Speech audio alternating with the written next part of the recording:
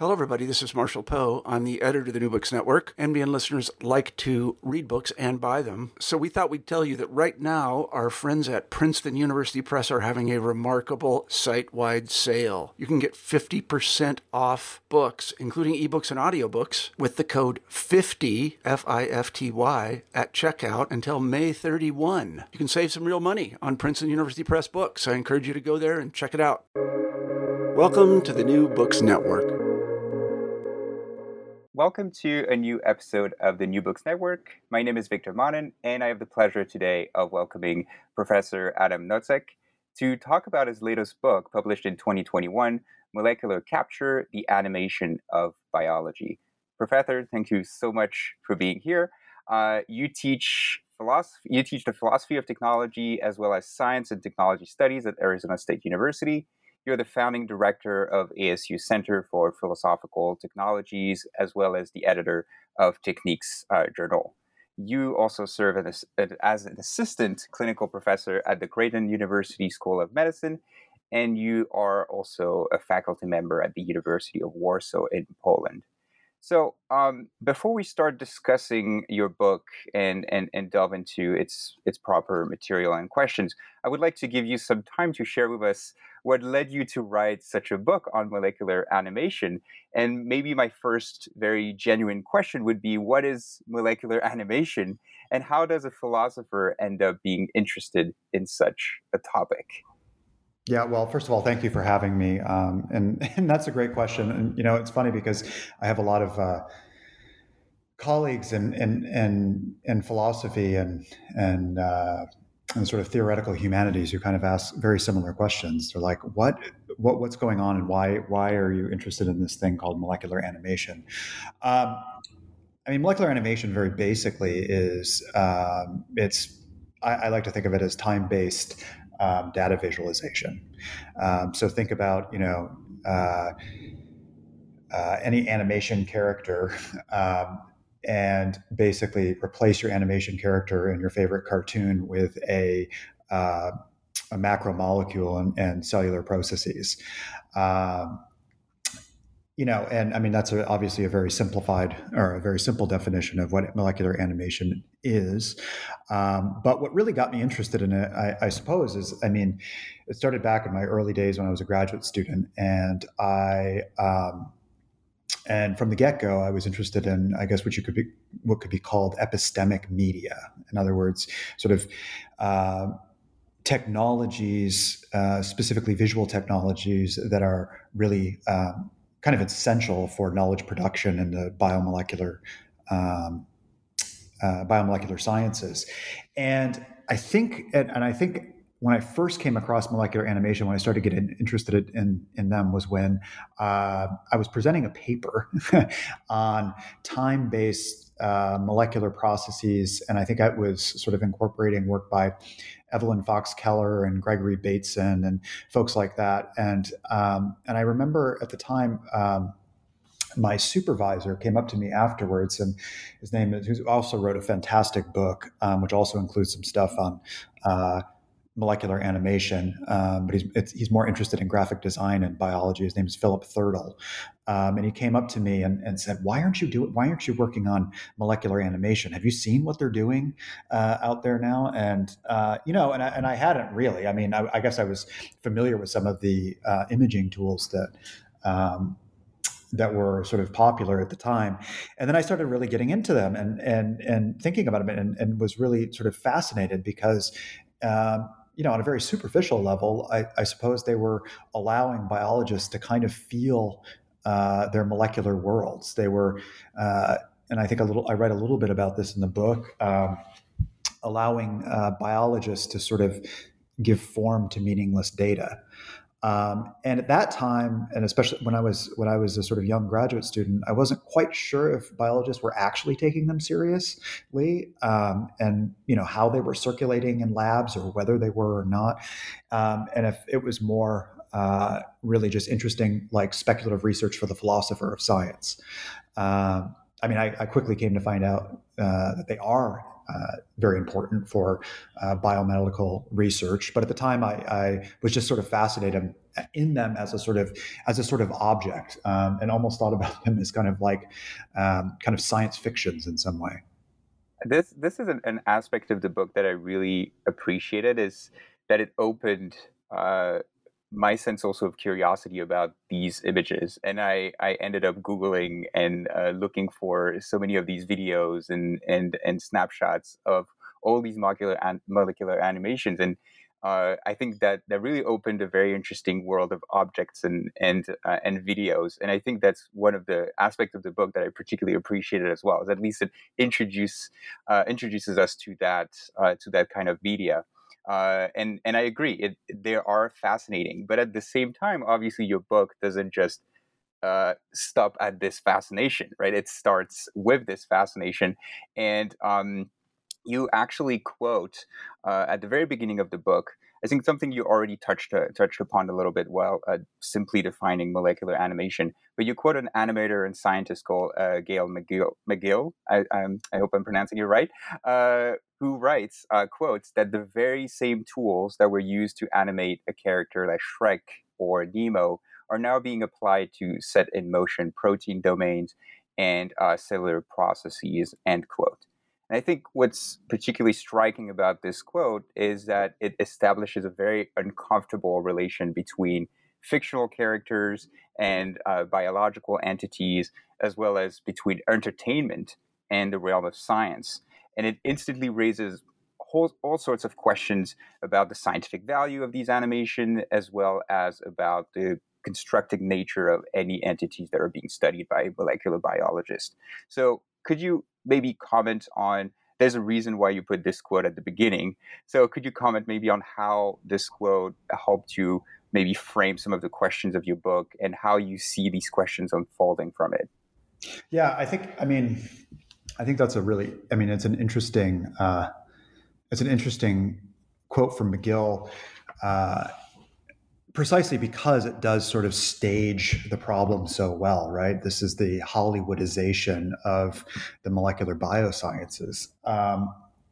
And what I think is really, really important for me working through this, because I'll just say this, that one of the things that the book does is hopefully tries to, and maybe my editor was a little frustrated at points because it was really me trying to work through a problem of how is it that we can actually think about these things as valuable to the scientific community, because they are.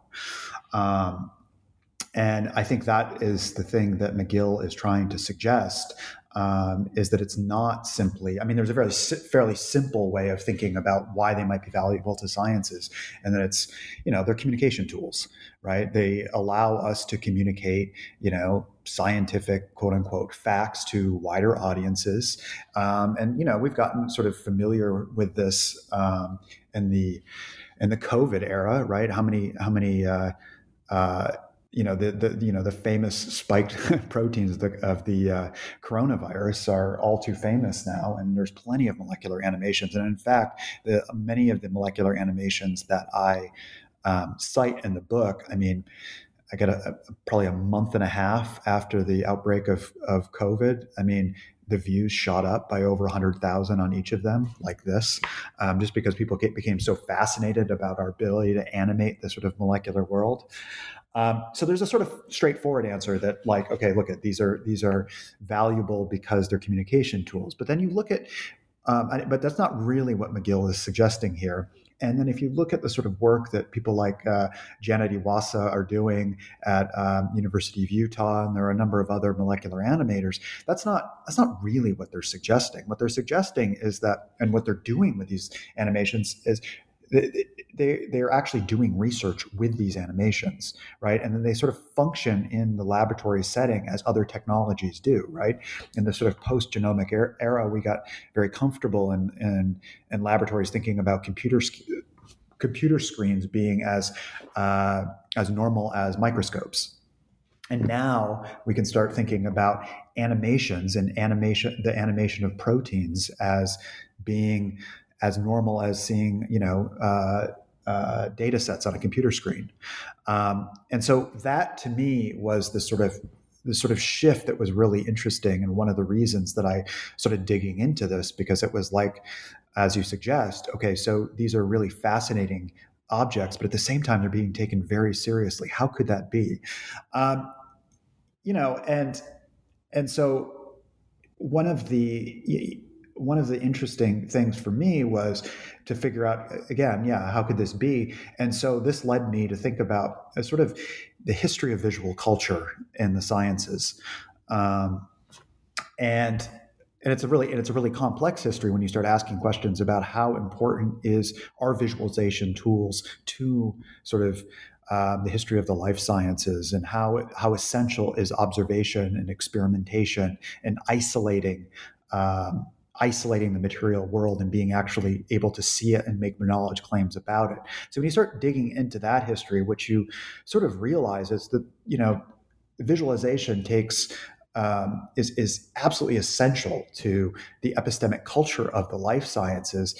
And what I end up seeing in molecular animation is that it actually ends up filling in some really important gaps between the sort of priorities of the experimental life sciences on the one hand, and the priorities of systems biology and mathematical biology on the other hand.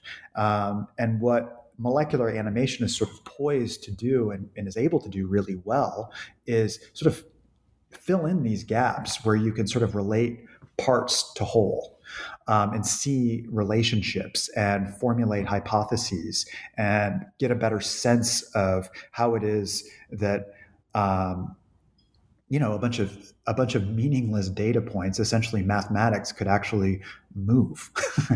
And so the first part of the book is really trying to trace that history. That's very interesting in terms of the question of the scientific value of such a medium. But I think also another problematic point that your book touches upon is the problem of its efficiency, in a way, at filling that gap that you just mentioned. These images are almost too efficient in a way in filling this gap by providing a sense of a view from nowhere in a way. Or maybe you can comment on that, because you make a lot of comments on the movement of the camera in these, or the camera, quote unquote, in these in these animations. And one term that comes back very often in your book is the term of consumption. The idea is that these images are being consumed. They're not simply being used, as you mentioned, as a medium in the sciences, as a tool in the lab, but they're being used to be consumed. And sometimes it is ambiguous who are consuming these images. Are the general audience consuming these images for them being fascinating and beautiful and interesting, or is it also the scientific community who's been consuming them in a different way? So I would like you maybe to clarify this idea that these images or animations, are being consumed, and where do you see the problem in that? No, that's a really good question, because I think, look, the way, and I like the way that you're framing this in terms of the kind of view from nowhere, because look, the way in which these animations function, or the way in which they relate, if you like, parts to whole,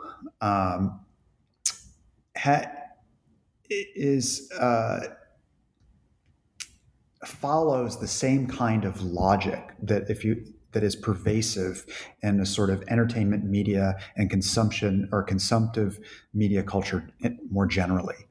And I think one of the things that it mandates is that we see everything, that we visualize everything at all costs, and all of this is made available for my use. And I think it doesn't take much to see how the very same logic this very same logic is kind of at work in how it is that scientists are using these images to perceive and fill in gaps. And it's this question of relating parts to whole where there are no questions, right? It becomes very ambiguous about what are the gaps in knowledge? What don't actually we know?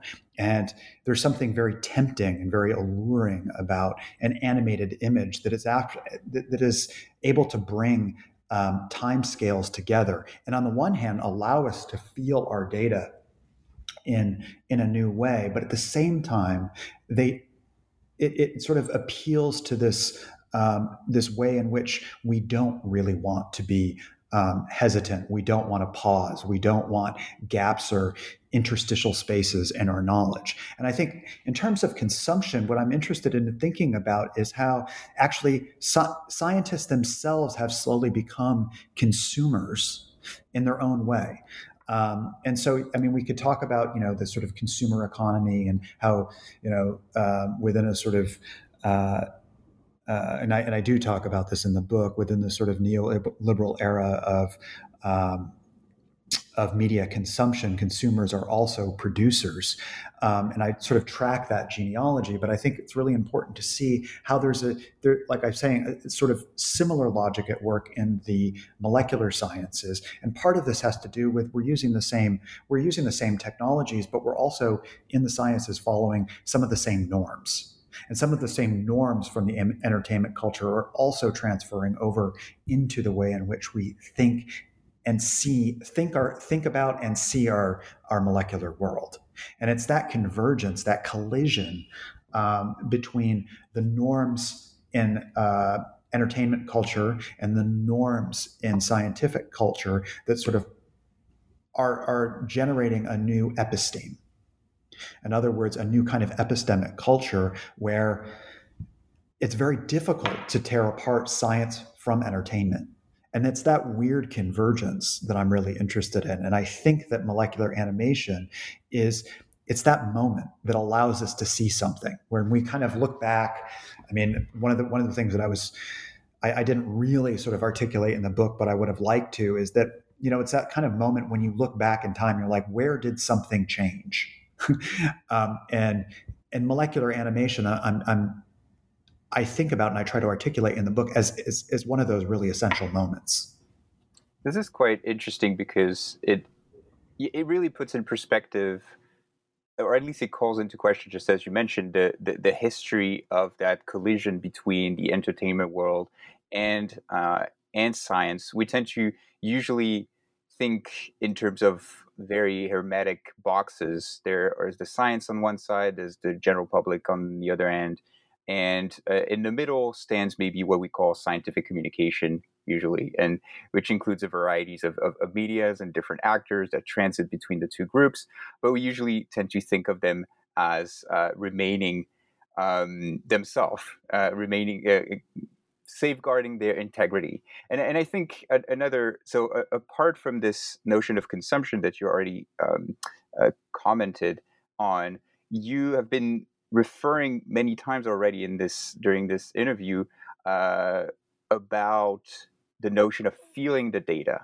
And I think this is also a very strange thing to say or to articulate, really, because especially when we think about these very complex form of sciences that require so many technological tools, we usually tend to think that the point is to safeguard ourselves from any sort of emotion or feelings toward the object in order to remain objective. And it seems like molecular animation is actually doing quite the opposite, or at least tending to create some sort of feeling toward these data and these molecules that are essentially invisible and not experienceable.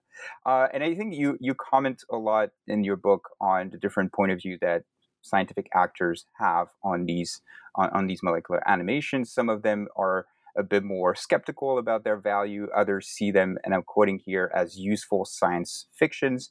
So could you explain maybe where the points here of contention lie in the case of the scientific value of those molecular animations, and where does the value of feeling the data maybe lie for some scientist? Yeah. Look, I mean, I think one of the things that's really difficult about molecular animation, and you're sort of hitting on it, is that they kind of they announce their artifice, and I think it's the fact that they are so, I mean, constructed, and they are, these are not the kind of molecules that exist in the world. They are fictions in this sense, and I think that this is really, really difficult for a lot of scientists to kind of stomach. It's like it's like admitting that science deals in fiction, and and I think especially today, I mean, that's a PR nightmare to say that science is fundamentally about construction. It's about imagination. It's about fiction, and that those facts, quote unquote, that are that we want to be as reliable as possible are constructed. And I think that. Look, I think that scientists, any good working scientist who's a bench scientist, is perfectly aware that the world they're working in is techniques or a technology for generating certain kinds of claims, that it is incredibly artificial. And I think that this is part and parcel of doing science. I think that there's a sort of fantasy that the kind of claims that circulate are referring to the world as if they themselves were not constructed under very, very specific conditions, right? And so I think that it's not that difficult for scientists to accept that they're working with artificial conditions, that the what it is that they're generating in the laboratory is very different from what's out there in the field, what's out there in quote unquote nature. And so I don't think that the real rub or the real difficulty has to do with artifice per se. I think it has to do with the fact that molecular animations blur so that they're so good at blurring what is just an artifact of the instruments we're using, and what it is we actually can say with some sort of reliability. I mean, even though the when scientists are working, when molecular biologists are working in the lab, and these are incredibly, they're working with technologies and they're artificial conditions. It's not the same as being in the environment. At the same time, they're working towards a kind of repeatability, a kind of reliability, where they can have a sort of firm hold on the world given certain conditions. And I think what molecular animation does is to easily blend hypothetical things, things we don't know, fantasies, with things that are more or less agreed upon, even though they have been constructed under artificial conditions. And I think it's that sort of space of uncertainty or ambiguity that makes scientists really, really concerned and nervous. And so I think this is one of the things that certain animators have taken very seriously, and which is why some of their animations are paying attention to what it is we can say, and what it is we can say, and we seem to know for, as it were, certain, and things that are more hypothetical. And they do that aesthetically, right? I mean, there's more detail in a particular animation because we have more confirmation that this is actually how things seem to work. And then things are a little bit more cartoonish because we're not quite certain that this is how this protein folds, if you like. But we're trying it out. This is a hypothesis, right?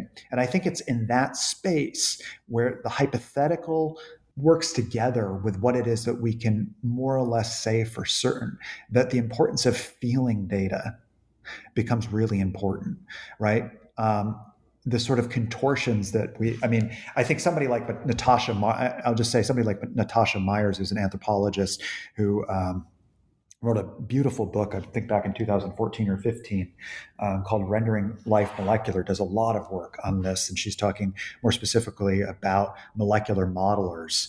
And she does an amazing job to do sort of an ethnography of their bodies and how it is that screens and bodies kind of go together to sort of make sense of data in order to sort of, stitch together things that are in some ways fundamentally meaningless. and I think this is one of the most important things for molecular biologists is that there's this history of visualization that in the data intensive sciences a lot of scientists sort of forget about. And when they're trying to make claims about what it is they're doing, the appeal to visualization isn't particularly strong, but that's part of the history of the practice. That's part of the history of the molecular biosciences is visualization. What's really striking here is how we could think of molecular animation as a new form of publication for molecular scientists in a way. And when you think about scientific publication, there are very strict rules on how, for example, a scientific article is being done. And you can see different categories of claims that are arranged in separate paragraphs, for example, that allows you to distinguish between the hypothetical claim, the factual claim, the conclusions, etc., the references. And this is the way at least I'm comprehending your remark on molecular animation, kind of blending all these claims together.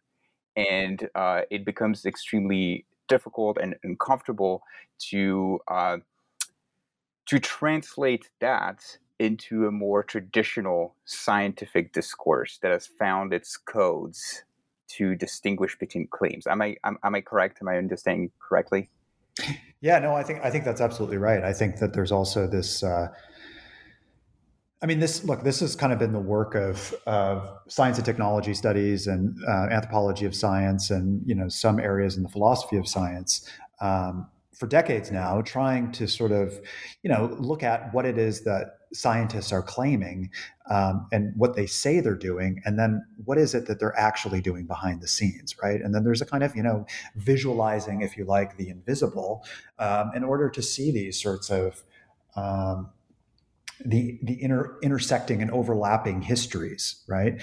And I mean, that's one of the things this book is trying to do, is trying to think about the intersection and the overlap between a kind of a science that is so in some sense visual, and on the other hand, its use of visualization technologies that come from other domains, right? But I think one of the things that this book is also trying to do is take seriously why it is that scientists would also have objections to what it is that, say, a philosopher or an anthropologist would say it is that they're doing, right? And I think this is one of the pushback I've actually received in this book is that, or for this book, is that in the early stages, there were folks basically saying that, don't we already know that science and entertainment is blurred? Don't we already know that the history of visual culture overlaps with the history of cinema? And I want to say, yeah, we do. But at the same time, there is an important way in which we have to track the resistance to what it is, the kinds of claims that scientists are making. And what's the problem with admitting, for example, that we're borrowing from the entertainment industry, right? And so what actually happens if we follow that history out and we actually track that relationship and we see what kind of knowledge practices emerge from that and what kind of claims are being made? And it becomes problematic. And I think it's your remark is the perfect transition to my next question, because what happens when we follow that lead, right? When we don't just admit that there is a collusion between entertainment and cinema and science, but we actually follow, we ask questions about it and we try to dig a little deeper. And I think that's where your book also adds another dimension, obviously, to the discussion And you can see all of that being, I would say, summarized in the title itself, molecular capture. And as you mentioned, capture has two meanings here. One which is capturing just a moving image of the molecular world. And the second one refers more in the line of Foucault, which you cite in your book, refers to the process through which molecular world is actually made available, mobilized within a certain rationality of governance. So these two meaning, I think, to me, they kind of dictate the general progression of your book. And we've discussed mostly the first meaning so far, which is the first part of first great sequence of your book, and then the second one focuses on the second meaning of it, which tends to, I think, try to connect the capture of the molecular world with problems coming more from gearing toward more the biopolitical uh, questions that relate to it. And we already discussed a little bit about consumption and the entertainment industry, but your book talks a little bit more about the political and economic aspect of molecular animation. Do you mind commenting on that? Yeah, sure. I mean, I think let me just say from the get go that the biological sciences, in some fundamental sense, are always already political, and I don't mean political simply by that they express some sort of political party's views or some style of politics that's in the lowercase p political. Although that may be the case, especially today.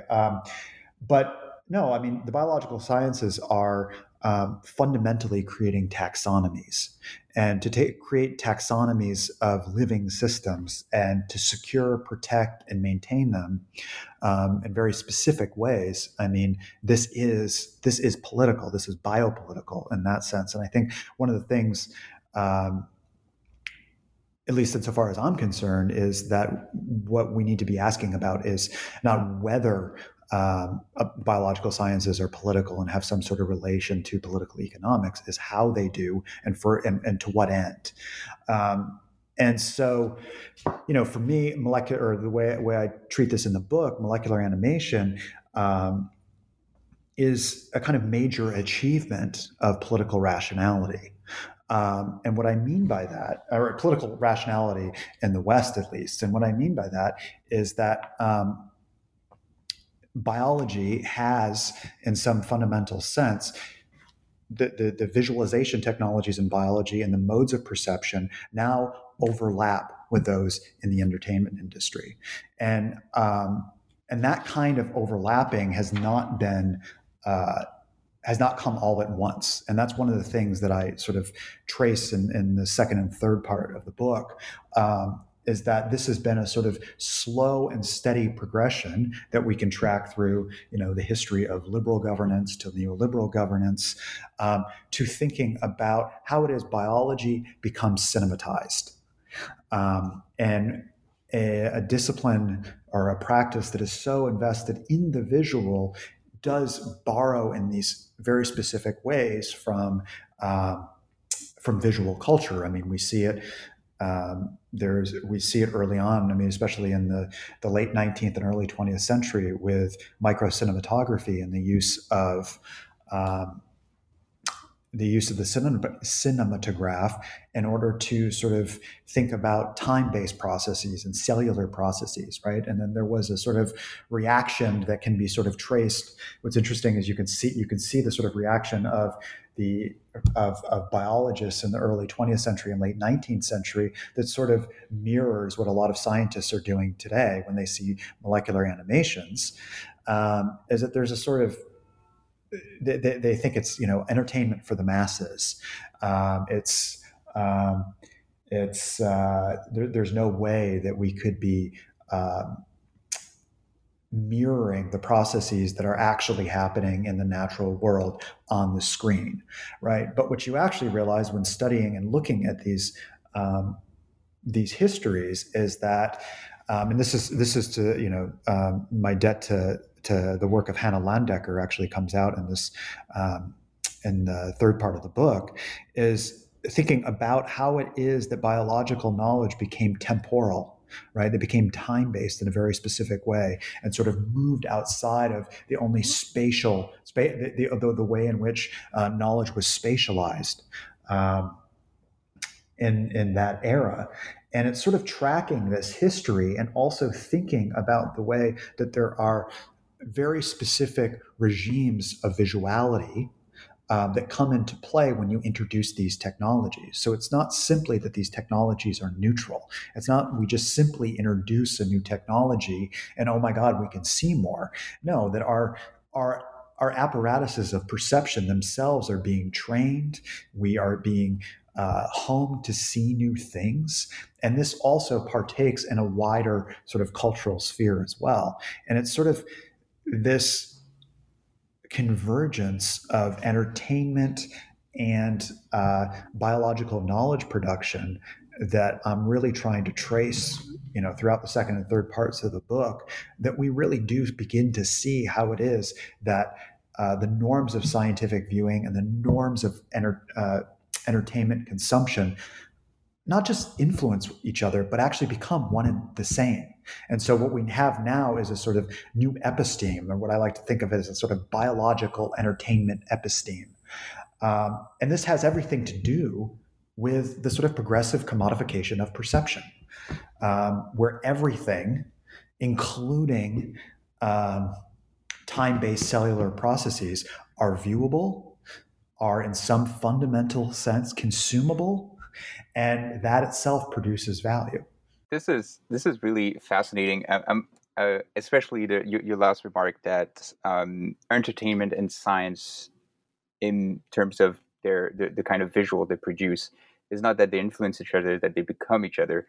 As we were talking, I was thinking about a very short sequence, I think in the first Spider-Man movie, where Peter Parker just has gotten beaten by that spider, and you suddenly jump into a view of his genome and how the DNA is directly being altered and replaced by a sort of other sequence.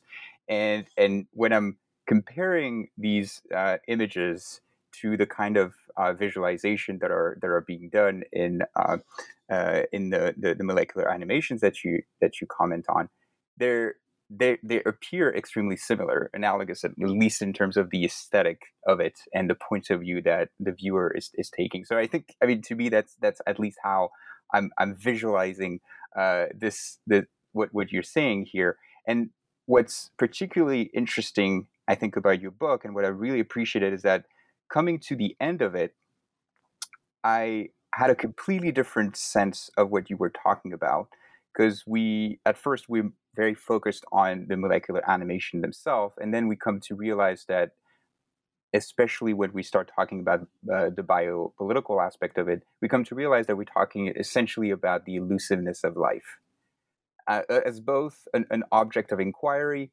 and an object of political power, of control, and obviously the story of how humans and Western cultures in particular have been trying to deal with this elusiveness of life as an object of power or science is quite extensive, and your book tries to at least retrace some of the history that relates to molecular animation.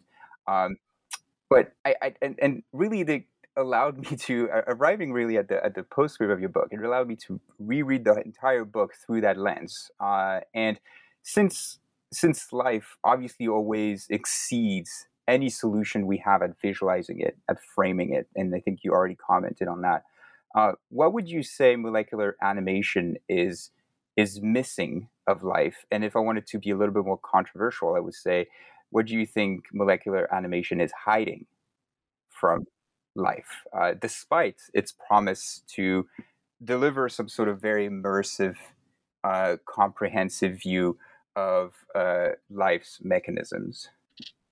Yeah, I like this idea of hiding. I think. Well, I'll just let me say that I think one of the challenges with molecular animation is it too often doesn't allow things to hide. that one of I guess the sort of normative, or I don't know if it might be too strong of a claim, but the sort of mandate within the sort of molecular visualization community to see everything, to see behind every corner, to visualize each and every mechanism, to not allow those mechanisms to hide is what molecular animation doesn't allow those mechanisms to hide. It reminds me of what Paul Virilio talks about in terms of ballistic perception, where Paul Virilio talks about the bomb's eye view of cinematic perception in the modern age, whereby we have to go in and immerse ourselves in absolutely everything and consume it. Now, so to answer your question I guess very simply, what it's hiding, what molecular animation is hiding is life's elusiveness. Life itself hides. And I think that it's a fascinating technology, and that's what we've talked about before. Is that it's a technology that brings together cinema, computing, and painting, basically. And I think that's fascinating, and I think that there are tons of affordances of this technology. But one of the troubles, I think, is that this tech lures us into thinking that we can fill in every unknown, and that we can fill in these spaces, these gaps, and these interstitial. These interstitial spaces. And I think biology itself is incredibly susceptible to this. From a kind of neo-Darwinian perspective, there is this need to mechanize all of every living system, to put it within one large causal network, and to understand how that causal network is put together. And I think molecular animation in some ways offers a crucial assist there, right? It allows biologists to, stitch together parts and whole. And that's exactly what neo-Darwinianism really wants us to do mechanistically. So I think we entering here a very interesting question. Which you start. You start to delve in a little bit at the end of your book, which is what would, let's say, an ethical biological molecular animation look like? What would a molecular animation that allows both for the stitching together of data, the possibility for biologists to feel some of their data, while at the same time accepting this sort of elusiveness of life, so allowing for a vision of life that is not just mechanized. What would it look like? And I think at the end of your book, you have a brief discussion of Jean Painlevé scientific cinema. It was mostly an avant-garde cinematographer and artist. So it's quite interesting that your book starts with very modern molecular animations and then ends with some images and the kind of visualization dating back from the 1920s and up to the 1960s, at least, or in the case of Jean Painlevé. So it's a strange, I would say, temporal progression in the book. So how would you maybe comment on that? What do you see in the scientific cinema of Jean Painlevé that maybe allows for new perspectives in the field of molecular animation?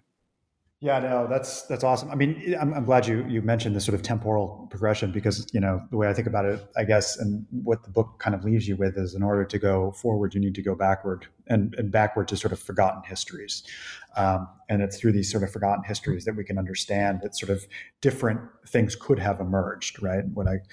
like to think about is in terms of, sort of speculative histories in the philosophy of science. What would that look like? And for molecular animation, I think it ends up in Jean Painlevé. At least that's one option. And the reason I say that is, it's part of actually a bigger project that I'm working on right now, but it does have to do with, and I've written some about this, but it has to do with the way in which when we think about cellular systems or molecular systems and cellular systems and wider environments that influence those systems, we don't really know how we can stitch these things together, right? We can model them, but probability distributions don't really get the job done, because actually when we're thinking about these kinds of causal networks, they're non-probabilistic. And I'm working with the computer scientist and turned kind of theoretical biologist Giuseppe Longo, the Italian biologist who works in Paris, and we're working on some of this. And I'm writing a book actually right now on his work and the way in which he's thinking about we need different understandings of, or theoretical conceptions of, living systems that are non-mechanistic, but that are also non-probabilistic, that move beyond sort of the complexity sciences, that sort of the kind of complexity beyond complexity. Because we need to be thinking about systems that generate their own conditions for the future as they unfold. And what this means is that we can't actually pre-state we can't pre-state what a biological system, where it's going to go, what its developmental trajectory and evolutionary trajectory actually is, right? We can have a pretty good idea of the sort of how epigenetic inheritance systems work, but we can't actually repeat those. We can't know for sure and isolate them over and over again that this is how this mechanism works. And what that does is that opens up this really ambiguous space where there are massive blind spots. There are things that we don't know, and that there are uncomfortable things. And so how do we build theories around this? And my interest is thinking about, well, look at biology has this rich history of being a visual science, and that we should, and it's not simply visualization. We don't simply just visualize what we already know, right? The visualization itself is an epistemic practice. It's epistemic media in that sense. And this is, so I guess you could say my critique of mainstream molecular animation is that it really doesn't allow for these blind spots. It doesn't allow us to see these interstitial spaces that are actually so important for the most sort of progressive and interesting theoretical biology that's happening right now. And strangely, it's Jean Painlevé, who is somebody who was working within a sort of, he was working on the fringes of both the avant-garde and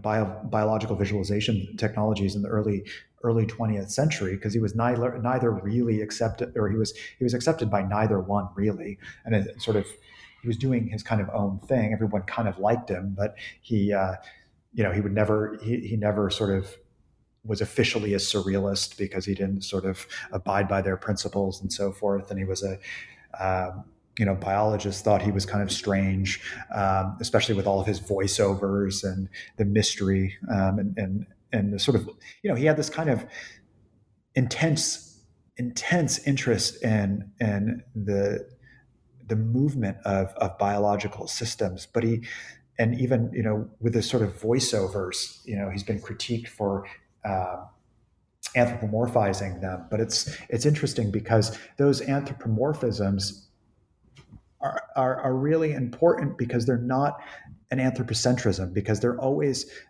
working against our sort of temptation to think that these things that he's filming are actually relatable. His voiceovers make it so that the strangeness, the mystery, the pause, the hesitation, that itself is always built into his cinema.